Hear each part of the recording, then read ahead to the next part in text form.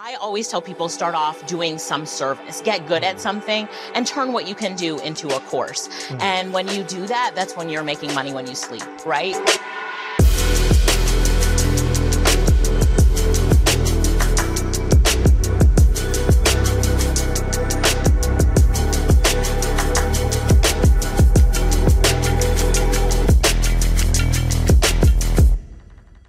Welcome back to the Traffic Sales and Profit Show. My name is Lamar Tyler. I'm your host. So if you're looking for ways to grow your business or to generate wealth, you are in the right spot. And we have been celebrating the first 40 plus episodes of the Traffic Sales and Profit Show by taking a look back at some of our favorite moments. Now, if you missed part one, make sure you go back and watch that. Because in part one, we pulled out 4 can't miss episodes of the TSP show. Now I'm bringing you 4 more that I want to make sure I bring to your attention. And I'm starting with episode 7. We sat down with my personal head of my money team. Now I don't just have these conversations out in public often, so I want to make sure you grab it. Head of my money team, Miss Amelia Thomas from Empire Capital Ventures. And she talked about the secrets of the 1%, that 1% of the wealthy, the 1% of the people that have, the same amount of money as the majority of the percentage beneath them. We talked about the things that they know that we don't. We talked about how they play chess and how we play checkers. And we talked about what you need to know and what you need to do to get started in your wealth journey. Check this out. Let's go back to episode 7 with Amelia Thomas, beginning now. A lot of times, we were doing things that are not the things that they tell regular people to do. Mm-hmm. Is there like 2 different forms of education, like education or strategies or tactics, whatever it may be, that the wealthy are told to do this and then, middle-class Americans told to do something else? Mm-hmm. Is the same things, different levels of understanding? What's your thoughts around that? Absolutely. The reality is, again, going back to that 97% conversation, right? 97% of the advisors in the marketplace, they're servicing individuals who are middle-class Americans. They're from a middle-class American background. They did not come from wealth either, and therefore they don't know.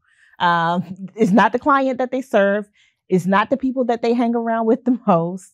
And that's not their background. And so they genuinely don't know. They genuinely believe that the information that they have, is what's available out there. But unfortunately, that's not the case. And therefore, if you are looking to really create wealth and build wealth and, have, $100 million in assets that you're looking to pass down, you have to get around people who have access to that level of information and who can partner you with other individuals to help you create that. That's not going to happen by happenstance. And so I think we need to do a better job in our community at evaluating our advisors and who we're taking information from. Because, for someone who is just, has $100,000 available each year to invest, investing that in the stock market is not going to get you to $100 million. It's just not. Not unless you are, on the other side of that accredited investor equation and you're doing something different. But in the general stock market, it's not likely to happen. Now, what are some of the biggest mistakes that individuals are making that are keeping them from wealth? And I say that because, you've heard me say it, and I say it here on the podcast all the time. For a long time, I think I was under the impression that if I made money, I would build wealth. But then I realized it's literally 2 different educations, which I think is why a lot of people can generate a lot of money through job or through entrepreneurship, whatever it may be, but still may not end up with a lot of money, right? Because they don't know how to build, grow, protect, and then transfer wealth. What do you think are some things that are like keeping people from really building, lasting generational wealth? Well, the first thing is you have to control your first or second largest expense, and that is taxes. A lot of people don't think about that, but, particularly when you are, higher net worth, you have a few $1 million in taxable income per year, you're probably paying $1 million in taxes or, $500,600,000. So the first thing you have to do is figure out how to control your taxes. And that actually requires a different set of education, right? Because there's only so much of a home office deduction you can write off. There's only so many cars you can buy in the business and, taking advantage of Augusta, all these things they tell you to do, right? There's only so many deductions you could take. at a certain point, you actually have to work to actively build your wealth and investments that the government wants you to invest in order for you to take advantage of reducing your taxable liability. And so if you focus on gaining that level of education, like what are the things that I can invest in that create really nice tax benefits? So I have even more money to invest because I'm reducing my tax bill, $200,000-$300,000 a year. That is how you start to build your wealth. That's, number one. And then number two, when you're talking about, going to school, education, time and effort, time and effort plays a really large factor in your tax bill. Okay. You hear the term passive income thrown around quite a bit, but people really do not understand what that means in terms of saving money in taxes. Everyone is all like, oh, I want all these passive income streams, but the IRS has a very, very particular definition of what they consider passive. Okay. And individuals who can truly meet that definition of a passive investor has the keys to wealth building in their hand.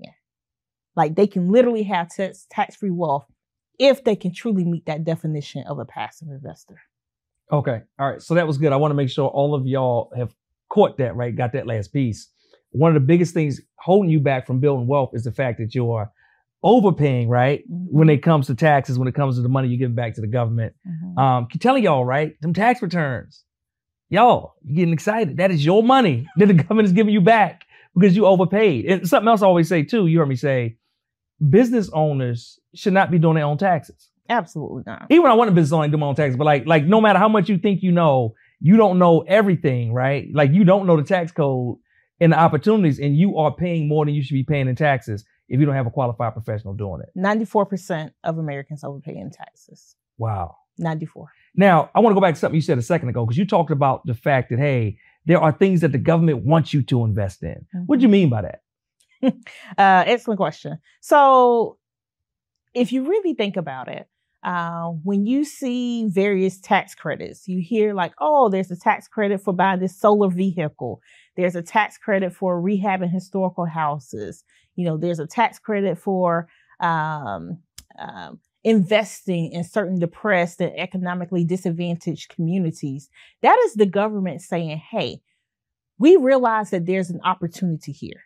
We have no interest in doing the investing ourselves. And therefore, we're going to create a tax benefit for private investors to come in and place their money in these investments to create economic engines and to bring these areas out of poverty, or to put more research and development into solar and renewable energy and oil and gas and all these things. And if you do that and help us out, we're going to reward you. We're going to reward you by giving you this tax credit, which is a dollar for dollar return on your money. It's not a deduction, it's a credit. And it's something that can still help you build wealth. And so there are a number of those vehicles that exist. Real estate is one of those things, where you can actually partner with the government, invest exactly how they want you to invest and not pay taxes along the way. I love it. So you also mentioned another word, and I want to make sure we're clear for the people listening. Mm-hmm. You talked about an accredited investor. Mm-hmm. Like, what exactly is an accredited investor? Mm-hmm. So the easiest way to remember it is 1, 2, 3. Okay. This is a person that has either $1 million in net worth. So after you take your assets minus your liabilities, you still have $1 million remaining. Or you have an income of $200,000 a year. And if you're married, filing jointly, an income of $300,000 a year. 1, 2, 3. $1 million, $200,000, $300,000. All right. If you can meet that definition and you've had that income for 2 of the past 3 years, you could be considered an accredited investor, which is an opportunity for you to invest in different investments and different deals that are not available to regular, everyday Americans. Okay. In fact, they probably have never heard of that term. Their advisors have probably never heard of that term because it is not something that legally can really be spoken about in the masses. So, all right. So I love it. 'Cause I know some people saying, all right, hold on a second, Ms. Thomas. What are you telling me? there are things that I can't invest in. That's correct. And you'll never know about them. All right. So that's a lot for people to swallow, right? So what type of things would they be? I mean, you can't give them specific investments. Like what type of things our accredited investors have access to or privy to that a regular person would? So various private equity deals, for example, Pinky Coles, right? She just the owner of Slutty Vegan. She just did a Series A raise, $25 million. Those are accredited investors at that table, on that deal, not anyone else, right?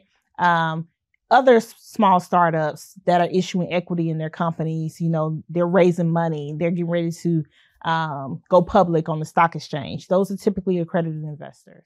Now, I told you that Amelia was going to have a ton of nuggets, and the way she makes you realize that it's two different games being played as it relates to wealth is just fantastic. But even more fantastic is the way she can break it down so that we all can understand. So I want to make sure you dive into the full episode, because if you don't get a hold of what she's talking about and what she's training in that episode, you can miss out on a lot of money over not just the next year or the next decade. I'm talking about the next generation. Now, let's go to episode 37.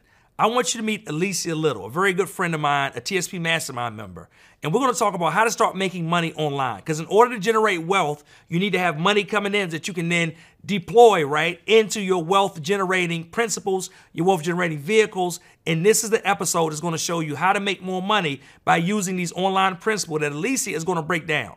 And the thing I loved about this episode is that when she broke it down, she made it so plain, so simple, and so attainable to let you realize that no matter who you are, no matter what you do, there's an expertise and a knowledge that you have that you can just tap into the internet to begin making more money today.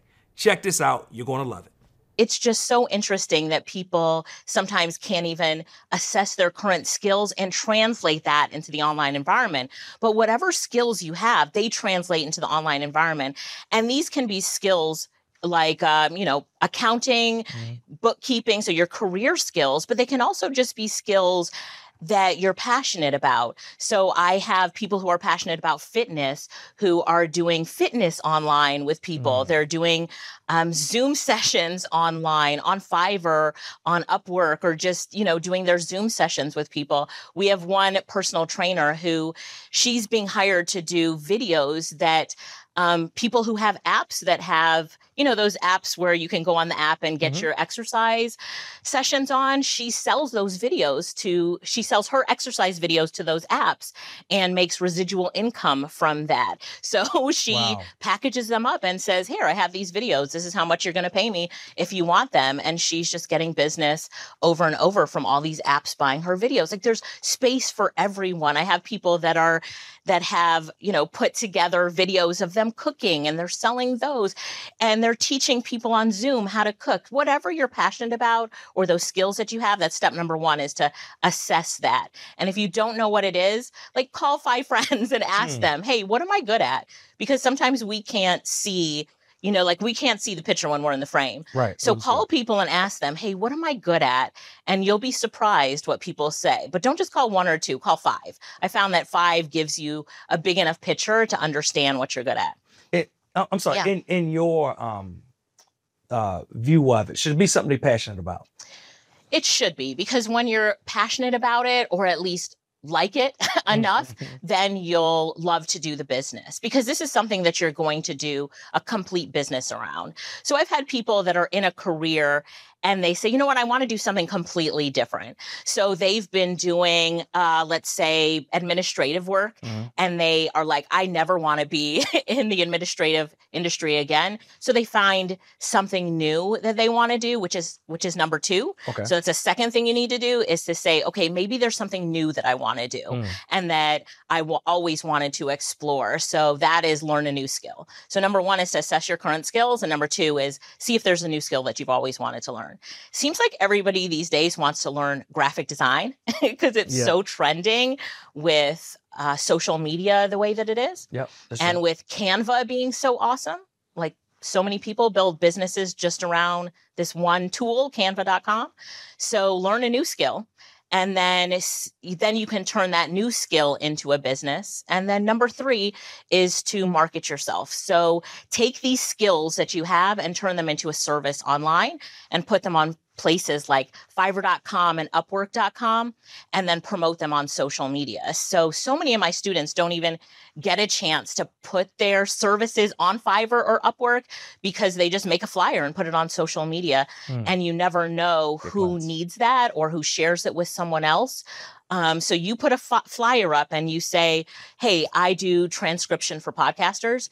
Now it's getting shared. Oh, I know a podcaster who needs that. Or, hey, I do book covers for authors. Whatever it is that you do, talk about it and put it out there and put your skills out there, and you'll see that people will pick up on it. Everybody knows somebody who needs something. Yeah. This is an interesting conversation because as you're talking, I'm thinking about the fact that so many of the things you've said have strong core technology pieces that aren't really complicated. No. But really, like you said, you mentioned Canva, and somebody really build a business around Canva. Yeah. Where Canva allows what, maybe even just 5-10 years ago, right? Like you would have to have somebody very skilled in something like Photoshop, which is expensive, doing, which is, I still can't navigate Photoshop, right? But somebody that's a deep dive expert in navigating through now can, in a couple clicks of knowing what they're doing on Canva, create something that looks professional, that looks amazing, but still the average person, probably majority of America doesn't even know Canva exists. That's so true. Right? Which is like, I'm sure somebody's watching this saying, what is Canva? Which is like a graphic design software online, just very simple and templatized, I guess is a kind of way to explain it. But like majority of America probably doesn't know Canva exists. People that know it exists probably still don't use it. There's another section of people that probably do use it, still don't know how to use it properly, or may not just have an eye for it. So somebody just dedicating their time to say, hey, I'm gonna learn everything I can about Canva, can then create a business around it. That's right. It reminds me of a conversation I had with Ronnie, who's my wife for new viewers, earlier this week. And we were talking about Peloton. And Ronnie said, Lamar, like somebody could totally just create a business around Peloton because they got all these courses and stuff, and just create like a program for somebody of what they should actually do inside of it. Because there's a whole lot of courses and stuff, but still when you go inside, it's like, what course should I take? Right? Exactly. So she was like, somebody like literally a fitness person could just say, hey, these are all the things. And I was saying, yeah, just adding accountability. And that's like a whole thing. Again, like not even built on, hey, I got to go out and build a bike and the treadmill and all the infrastructure to stream classes, but just helping people use the classes that are already there better. Yeah, I've made over $100,000 on a course that I have just showing people how to use Canva. It's called the Design Masterclass. Wow. People just take a course to learn how to use Canva. And so Canva is not my software, but I'm selling a course to teach people how to use it better. I love it. Yeah. I love it. You mentioned a course. What about creating digital assets? Yeah, like courses, ebooks, things like that. Yeah, like nowadays, is that still like the thing to do, a great thing to do, or is it like too late for people to get in that game? What do you think? Absolutely. I mean, I'm in that game. I love that game. That's my $1 million game right there. So, I always tell people start off doing some service, get good at something, and turn what you can do into a course. And when you do that, that's when you're making money when you sleep, right? So there's 2 ways that I really like to make money when I sleep. So I'm going to come back to the course in a minute. The first way is to have an agency. So we talked about Canva as an example. So my sister Lorette does this. She has a business all built around doing graphic design for businesses, but she doesn't do any of the work. So somebody buys her service for her 5 images for $50, and she has someone else who does all the 5 images, delivers it to the client, and Lorette pays this lady $5 and she keeps $45. So that's the agency model. We both have social media agencies where we do social media design, all that for clients, and we've got that all outsourced. And then the next one is the course model, which I absolutely love. So we create courses around all the different things that we know how to do. And so we have micro courses. So that is if we just learn how to do one thing.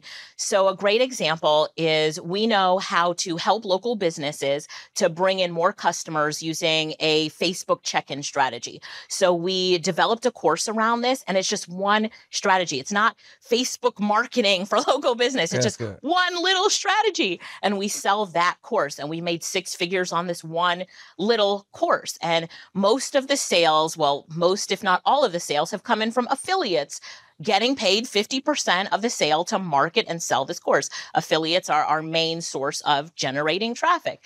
And so we build courses around these little things that we know how to do, that we're successful at. And so everything that I've been able to do and accomplish, a course is built around. I have an Airbnb. So do I have an Airbnb course? Of course I do. I've done last year, I've learned how to fix and flip homes. I fixed and flipped 4. I'm really excited about that. So is there a course coming out about that? Of course. And I did that. All the fix and flipping I did it with the knowledge of saying, okay, I'm going to do this knowing that I'm going to create a course. So I have to think about my students first. Like, what are they going to want to know in real estate investing, fixing and flipping? They're going to want to know how to do it with, little money down, without using their personal credit. So I'm going into it saying, okay, how can I do it knowing what they are going to want to know?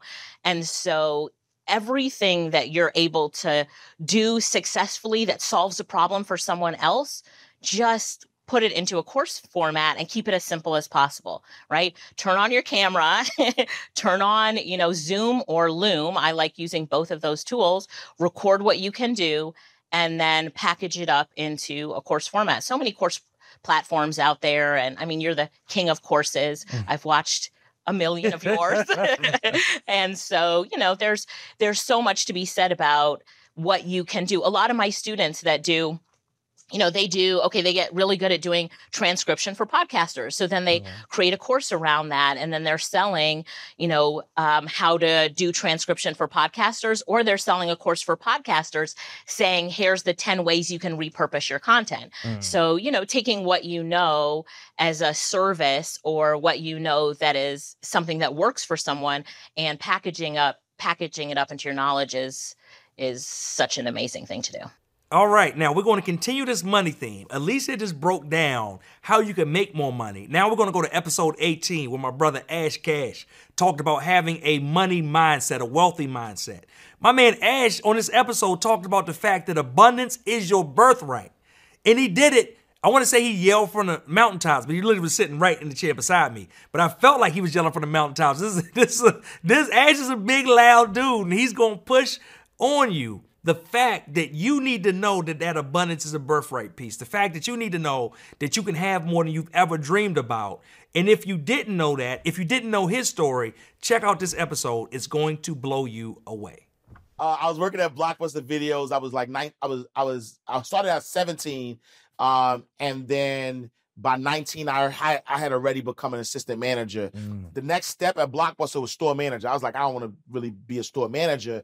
And fate would have it. In retrospect, that probably was a good move. Exactly. That was one of the best moves, right? But, one of the assistant managers, she was working 2 jobs. She was working at Blockbuster and at Chase Bank. Okay. And one day she just came in and was like, yo, Chase is hiring. Like, do you want to, be a banker? And I was like, man, I got the experience already. And being a teller paid more than being assistant manager. And I already knew that I didn't want to be a store manager. And I looked at bank, and I was like, if I'm a teller making more money, at least, there's so many different things I could do. So I said, let me just try it. I didn't even know I would like it as much. But I think that the moment that I walked in there, I think the moment that changed my life, right? That's why representation is important. I walked in there, and there was a black guy, fast shout to Michael Black, Jamaican, who was the branch manager in Madison Square Garden. I said, wow, like this black dude, like runs this whole thing. Like he's the boss. Like all of these white people, like he's the boss of everybody. I said, oh, and so it just made me realize that the opportunity was so much greater. And so as I, jumped in and just realized how good it was to help people manage money like this. It wasn't only about the money that I was making. Yeah. There was like this feeling where people would come in and you would give them solutions. And, banking in the past was like a service. It wasn't sales. You go into a bank now, they trying to sell you something. Right. But before it was like a service. So they would like really sit down with you and ask you for solutions. And, and that was the most gratifying part of being a banker for me. And so I just wanted to keep saying like how far can I take it? And the farthest I got was a CEO. I was a CEO of a credit union. And I was, I did that for about a year, but I was like, all right, now it's time, to take my talents, to South Beach, take my talents, take my talent, worldwide. And then I started, doing financial education, writing books and things like that. So how old were you when you were the CEO of 31. Wow. Yeah. So I still was young. Yeah, I'm about to say, I think I was probably one of the youngest CEOs of a federally chartered bank at the time. You know what I'm saying? So 31 years old. So I know for a while, because you got numerous books and you started writing. Were you writing the books while you also were in the bank working those positions, or did that come later? Yeah. So my first book came out in 2009. I actually remember writing in Mind Right, Money Right, 10 Laws of Financial Freedom. I opened a bank in Co-op City in the Bronx, brand new branch, $8 million project. I used to come to the bank early, and I wrote it on my BlackBerry. So I'm giving y'all, you know what I'm saying? This was 2008. I literally would come to the bank, sit, and be on my BlackBerry typing this book up. And so my first book, I was Mind Right, Money Right, 10 Laws of Financial Freedom. I actually wrote that while being a branch manager at Chase. Wow. And throughout the years, funny story though, Ash Cash is a nickname that I had when I was young. I was licensed at the time. Y'all can't do nothing to me now. I was licensed at the time, right, with Chase. So I had my 63, Life Health. And when you're licensed, you have to get permission to do any outside activities. Okay. And so I could not write the book with the name Ash Exantis, which is my real name, because they would find out.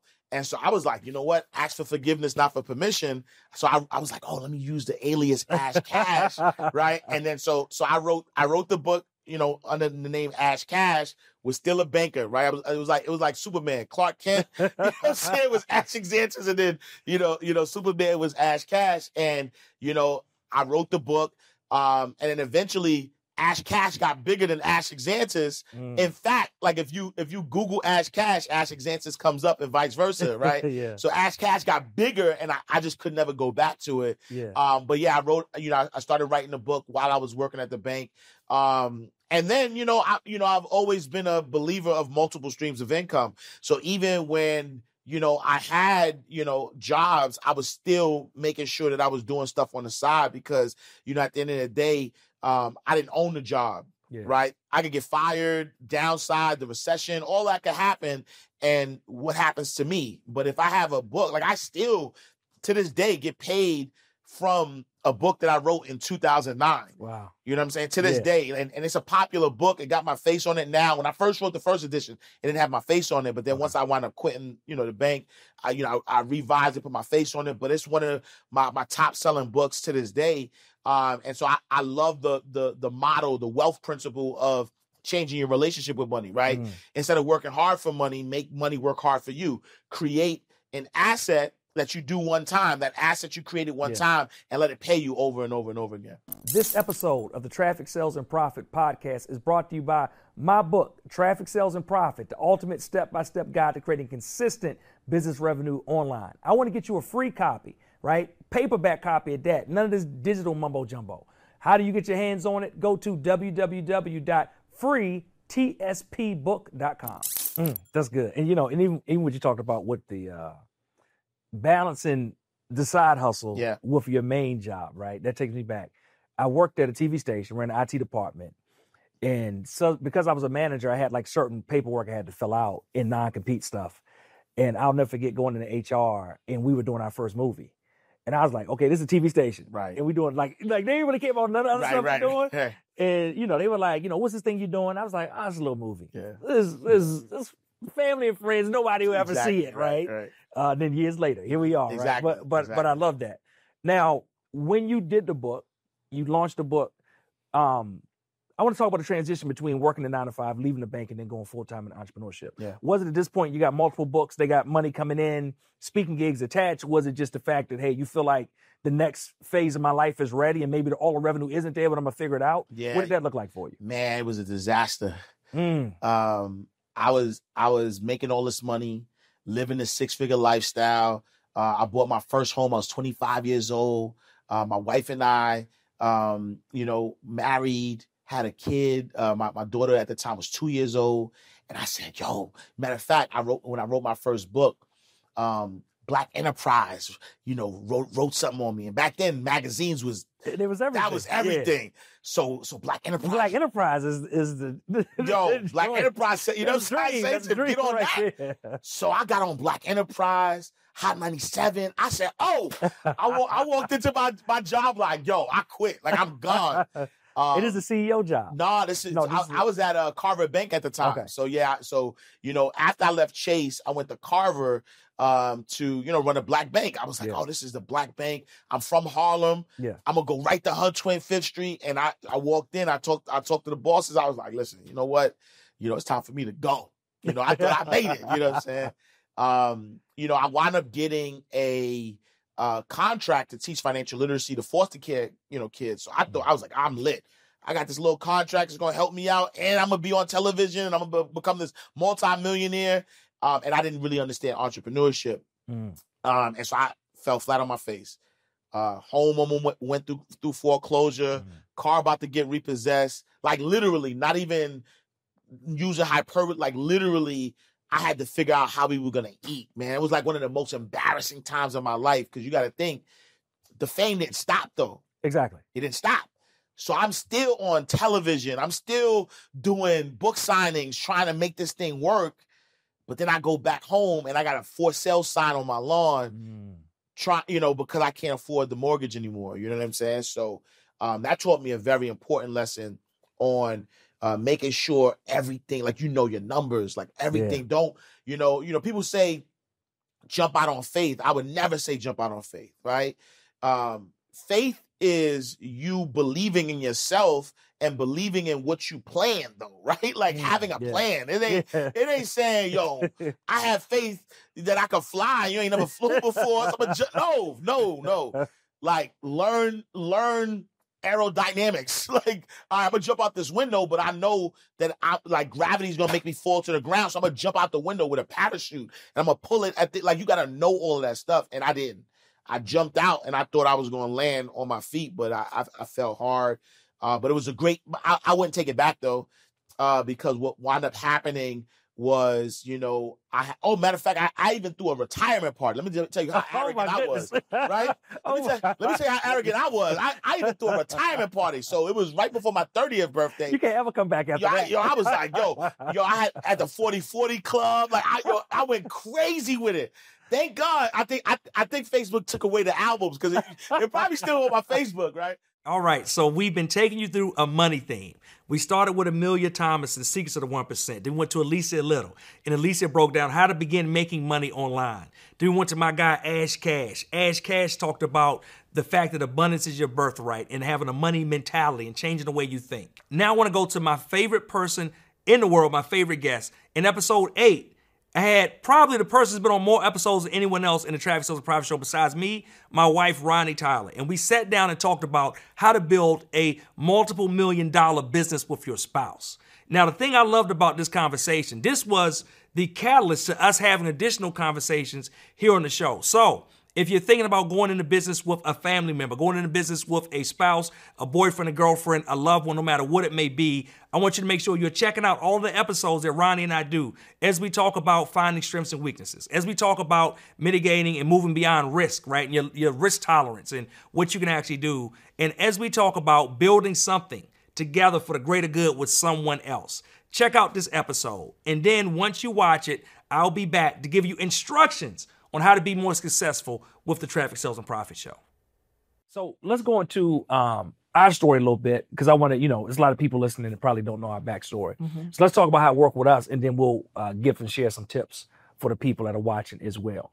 So our story, you wanted to be an entrepreneur since you were how old? 0. 0. From birth, you wanted to be an entrepreneur. Oh, that means never. Okay. I thought you meant from birth you wanted to be an entrepreneur. So with our story, I was lifelong, always don't want to be an entrepreneur. Right. You never really wanted to be an entrepreneur. I like that consistent paycheck from corporate every 2 weeks. Entrepreneurship feels like gambling. It just feels risky. And, I don't like to take risks. I don't even gamble when we go to Vegas. So I like to gamble. yeah, I know you So do. I like to be an entrepreneur. How about them apples?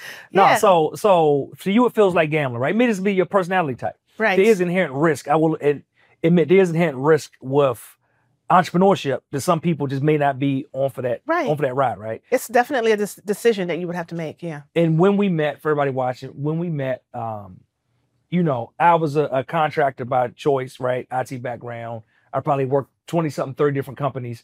Ronnie had One job. one Just job. one ever besides our business. Yeah. I'm like, what are you doing here? Like, what is this? What part of the game is this? You only work one place. But one place, right? So we were kind of total opposites. I was more of a risk taker. You were more conservative. But two totally different opposite people were able to come together Yeah. and create a sizable business, right? Bigger than your average American business. One of the fastest growing privately held companies in America. Now let's talk about that story, how we got there. Because from the very beginning, it wasn't like you quickly found out I was interested in entrepreneurship, want to be an entrepreneur. At the time, I was still working 9 to 5. Because But I you said I needed a man with benefits, right? Yeah, and it was a drag on me. I mean, I was like, man, I was out here living. I was living, y'all. I was free balling. You know what I'm saying? Did my little contract, 3 months, 6 months. They say, Lamar, when I hire you, bring you on. I'd be like, nah, that's not me, right? So then I just bounced to the next place. I met Ronnie. I remember talking to you, and you'd be like, well, what happened if you don't get another contract? It's like, I don't get another contract, got some money saved up, I get another one. What happens then? I say, hey, you know what? Ain't a big deal, right? I'll just take a lesser rate for a few months and then get back in the game. But you weren't cool with like that. I mean, was it fear? Was it anxiety? Like, what was it? It was just foreign to me. And it was foreign to me because, my father has always been an entrepreneur, but he always worked the 9 to 5 too. So he just basically had two things going, but not necessarily that full-time entrepreneurship. And then it wasn't until I got older that my mom became an entrepreneur. But growing up, I just wasn't around a lot of people that just were 100% entrepreneurs, right? I knew of people, a lot of Black people and a lot of Black families have like businesses and side things that they're doing, but not necessarily full time. And so that's the only thing that I knew. And I just never even thought about entrepreneurship really in that way. All right. So I was, as mentioned, right, as a career contractor, 1099, independent contractor, even though I was working these little different contracts. But we got married. Ronnie said, hey, you know what? I really want you to get a full-time W-2 position, which I did. I'll give you a short version story, which I did. I did that, but then I still was doing things on the side, right? Because I'm an entrepreneur at heart. And at what point, let's step back. So we did that. We launched a brand. Yes. We launched Black and Married with Kids, right? There we go. Yep. blackandmarriedkids.com. We launched that. It kind of took off. Mm-hmm. We started the blog with just me and Ronnie writing. Then we went from me and Ronnie to me and Ronnie the editor, then me and Ronnie and writers. We had 40 plus writers writing. Mm-hmm. We started doing documentary films. We had the docs releasing. First one in 2009. And in 2010, I remember things getting so hectic, I wasn't able to do both. Right. It was like Ronnie worked one place, she had like 9 months of leave per year, every year. Because she only worked one place all her life, right? Me, on the other hand, I had like 0. But like these huge business opportunities were coming that required us to travel, to do things. I literally just didn't have the time to do both.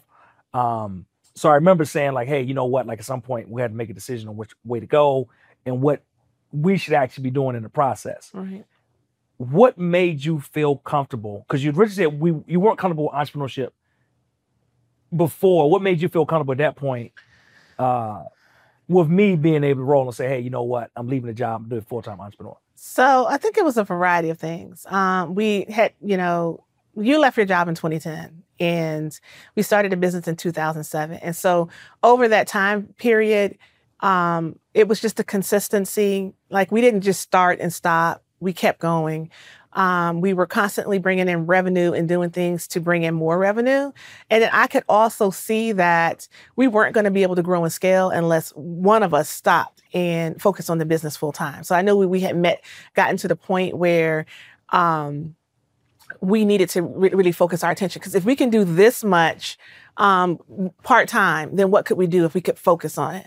And so it was just that consistency with that and just being able to see that. Because I just needed that security, right? And I could see that. And I love it, right? We talk about that transformation just for the backstory. leading up to that time over those years, the one thing we did is we got closer. We paid down, got rid of all of our debt. So we crushed all the debt, right? We got as lean as we could get so that we didn't have to live off as much. We built some money up in the business, but the money in the business did not replace our salaries, right? No. We both had like, 6-figure plus salaries. So, I think the business was doing $75K when I went full time, which was not $75K in profit. Yeah, it was I don't even know if it was $75K doing that. Yeah. period, right? It was like period plus before we take all the expenses and things and the writers and the freelancers and the editor and the images we licensed and the plugins and everything else that we had to buy and purchase, branding, right? Everything else we had to buy and purchase kind of came out of that as well. And I one of the things that we always talked about is that a lot of people wait until they say like, hey, till I grow the business here. I probably would still be there if that was the case, because it probably just wouldn't have been possible to do both. I probably would have done it, but it would take a long time. But instead, we got just enough so that, hey, you know what? You were still working. It was some money coming in from the business, right? That was enough to kind of, for me to take on like a little bit of what we could. And then we had a plan to grow it to the next level so that you could come full time into the business, right? Yeah. Because the thinking was that if we were able to accomplish all of this in our worst hours, 9 p.m., because we also had 4 small children on the age of 11 or 12, right? So we were able to accomplish all this, after work, after bath time, then bedtime, 9, 10 o'clock at night, 2, 3, 4 o'clock in the morning, every single day to make it happen. And what would happen if we were able to push through this during the day job? So one of the things that was significant, and a lot of people don't get this, is sometimes you got to take a step back in order to go forward, right? We had 2 6-figure salaries, right? And we went down to essentially 1, right? So being able to live off of 1 salary, because when you started in business, you weren't necessarily like really bringing that back home. It was really reinvest that back into the business. All of it. And I think a lot of times people want to maintain that level, maintain that lifestyle. And one thing that helped us was we took a step back. We paid off our cars. When we moved, the house that we moved to, the mortgage was like $1,000 a month cheaper almost. Right. And so we saved on the mortgage and we were able to live off of 1 salary for a very, very long time before we were able to, start bringing salaries in for ourselves. And so that was definitely instrumental in us being able to make decisions, being able to make moves, to invest in the business, to take risk and things of that nature. So it was planned.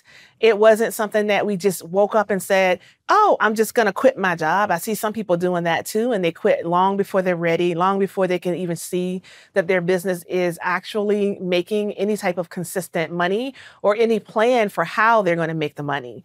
And, it was very, very intentional. I remember people coming to me and saying, "Why your husband ain't working?" And I'm thinking, he is working. He's working a lot of hours. I was working harder than them. How about them apples? Yeah. And so, people on the outside, they don't understand. They literally don't understand. And so that's going to be key to couples in business. Is just like having your goals, setting them, and working towards them together, and not worrying about what everybody else has to say. Listen, I enjoyed myself, and I hope you did, watching that clip from me and Ronnie. And again, I want to remind you, that's just one of 3 episodes that we did together. So if you enjoyed that one, don't only go back and watch that one, but I want you to find the other 2 as well. Now, what I want to share is that we've got more great episodes. And what if I told you the episodes coming up are even better? We've been in the lab, we've been in the studio, and we've been interviewing some of the best and brightest in the Black community that are ready to not only come and share their stories, but come and share specific strategies that you can use to hit the next level as it relates to your business, as it relates to your bank account, sometimes even as it relates to your boo, right? We might even have a couple more relationship conversations here. But it all starts with you making sure that you lock in and you join us every single week. We release new episodes.